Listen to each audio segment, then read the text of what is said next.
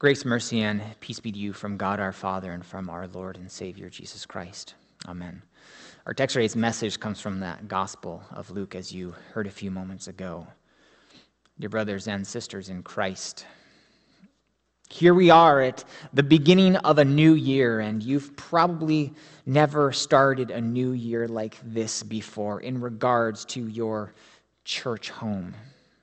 With worship being online and not in person, not being able to gather together in this sanctuary to see fellow brothers and sisters in Christ, to come to the altar on a regular basis and receive the body and blood of Christ, to see families gathered around this baptismal font and welcome the newest members of God's family.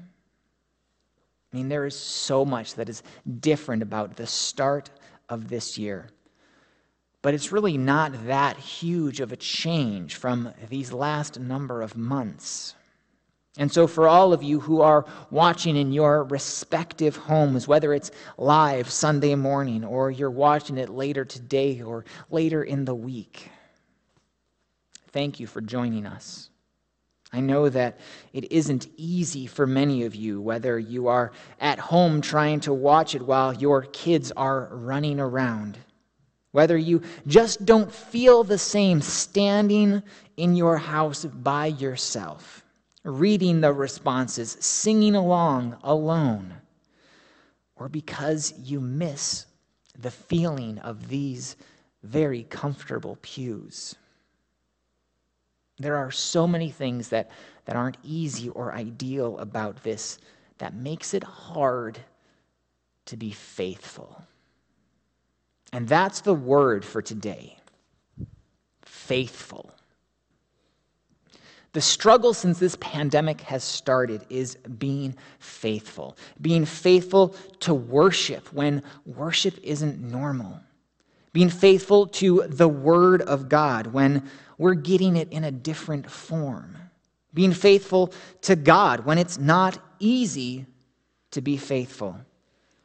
Because it's easy to not be faithful when you're really not, nobody else is really watching you in your own household. Right? It's easy to not do the things you normally would have done because no one else is going to know. And if there is anything that Satan has been doing during this pandemic, he's been trying to take you away from being faithful. Trying to show you that you don't need the church, the actual physical aspect of worship. Think of how easy his temptations are. Well, you can worship from the comfort of your own home. But if you don't, well, no one will know. So you can skip a week or 2 or 10. It doesn't matter because you can always watch it later. But you don't really need to watch it later, do you? Because you're good. You know that you're strong in your faith. Well, and if you do watch it later, well, you can always just skip the parts you don't like and just pick out the best parts, right? You can tune everything else out that you don't want. But what are those best parts that you might be picking? What are you actually watching? I don't know because I'm not the one who's watching at home. Here's an example. If you saw in our most recent newsletter, the Christmas Eve candlelight service received 448 views.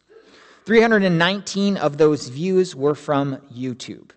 Now, YouTube can give us analytics, and the average view duration, which is the average amount of time people watched for.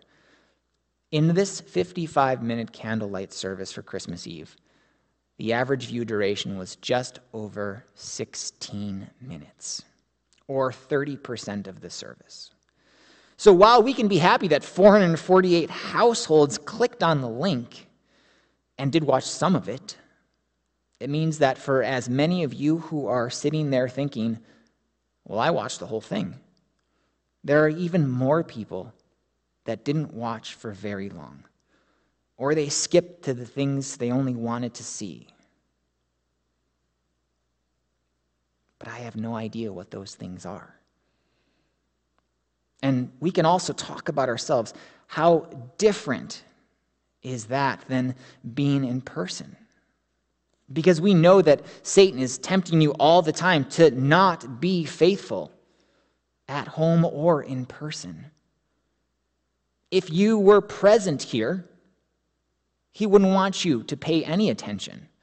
He'd want you to tune out God's word. He'd want you to close your eyes and have a little rest, or to check your email or text messages, or whatever else might be considered a distraction away from God and his word, and being with the body of Christ, being with fellow believers. And whether at home or in person, you don't need to attend church every Sunday. I mean, no one does that anymore anyway. And you also need to understand that pastors are not immune from Satan's temptations. In fact, we're probably attacked more, because if Satan can cause us to stumble and fall, show us to be not faithful to our calling, to be distracted, to not act as servants of Christ, he's hoping that will then trickle down to the rest of the body of Christ, to the rest of God's people, that you will stumble and fall as well, not be faithful to God's calling in your life, to be faithless, and that you will think that sin and sinning is not that big of a deal, that worshiping is not a big deal, that reading God's word is not a big deal, that being fed is not a big deal,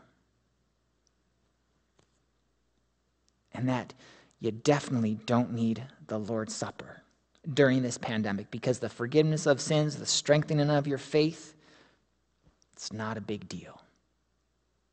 Now, I don't know if you felt any of this at all, but you're all tempted in some way to not be faithful, to think of sin as not being a big deal. But sin is a big deal.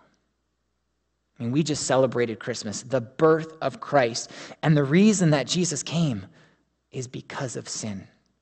Because sin is a big deal, and Jesus took sin seriously. Otherwise, he wouldn't have needed to come. That's because the punishment for our sin, for each and every one of us who are sinners, which is all of us, the punishment is death. Physical death, yes, which entered the world because of the sin of our first parents, Adam and Eve. And also eternal death, hell, which all of us deserve because of our sin, forever being separated from the love and grace of God. Physical death, eternal death, that's what we deserve. And that's a big deal.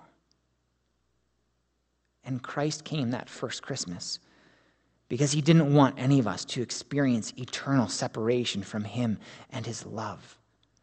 He came that first Christmas because of love and because of sin. And there is no greater act of love and faithfulness than Christ's death on the cross.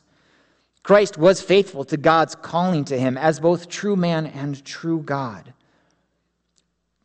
to overcome sin and temptation, and to be the perfect sacrifice for the sins of the entire world, for your sins and mine, because sin is a big deal. And Christ won the victory for us on the cross, and his resurrection from the dead proves that he has conquered sin, death, and the devil. And his promise to us is eternal life, not eternal death, for all who believe in him, all those who are faithful to him. And he has given us his Holy Spirit to create faith in us, to believe in him, and to keep us faithful.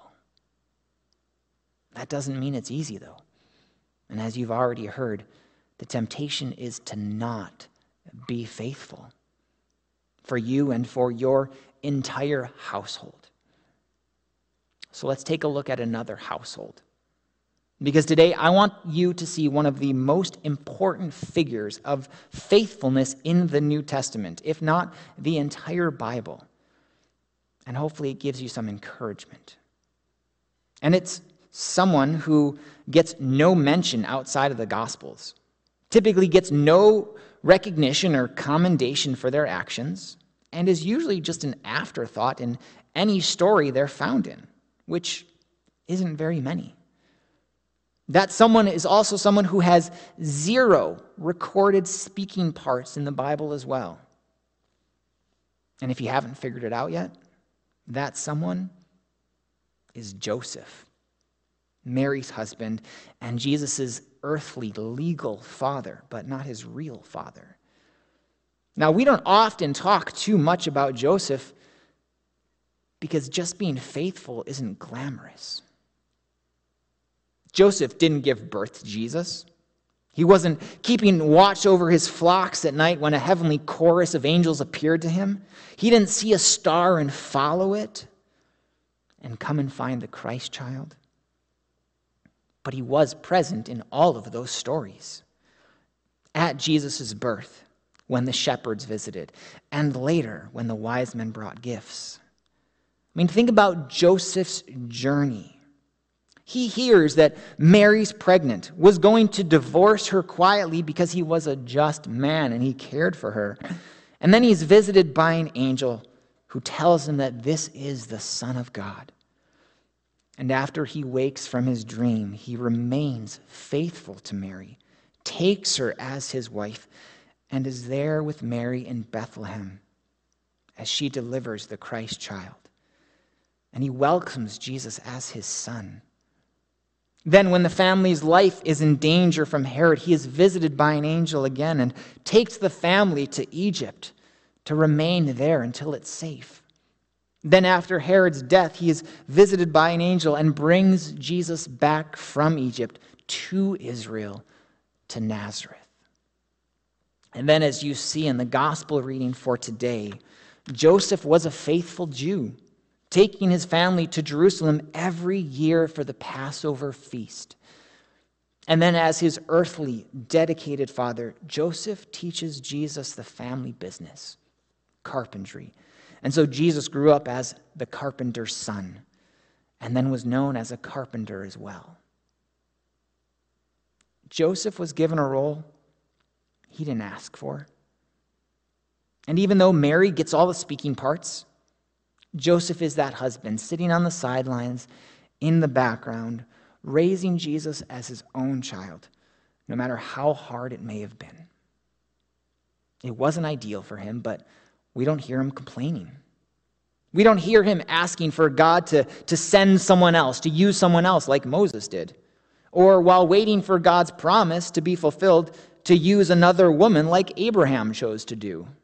Or to take a break from being in the presence of God like we might want to sometimes. Since with Jesus as his son, he was in the presence of God all the time. The point is, without ever saying a word, we can read in the scriptures that amidst all of the challenges they faced, Joseph was a faithful husband, father, and follower of God. I'm not saying Joseph was perfect. I'm saying Joseph was faithful. And we don't even know what happens to Joseph. We only assume that by the time Jesus is nailed to the cross that he has passed away, because Jesus gives his mother, Mary, over to the disciple John to care for her. Jesus probably wouldn't need to do that if Mary's husband was still alive.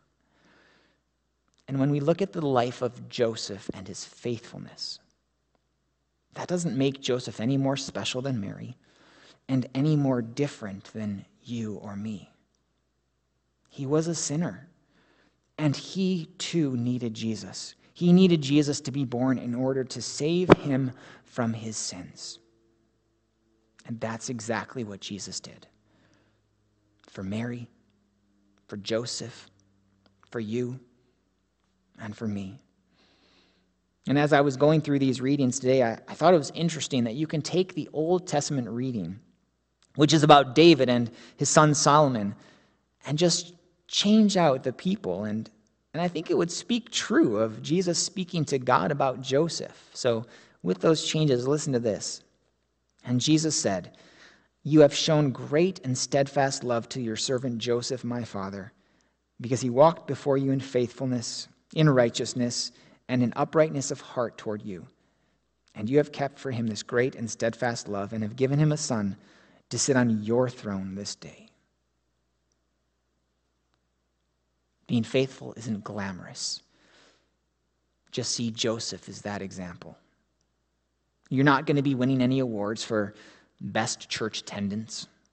You won't see your face on the cover of any magazines as the greatest worshiper, because faithfulness is ultimately a heart matter. And the only person who can truly know whether you're faithful or not is God. And his Holy Spirit is the one who has given you the gift of faith. And he will keep you faithful because he is faithful.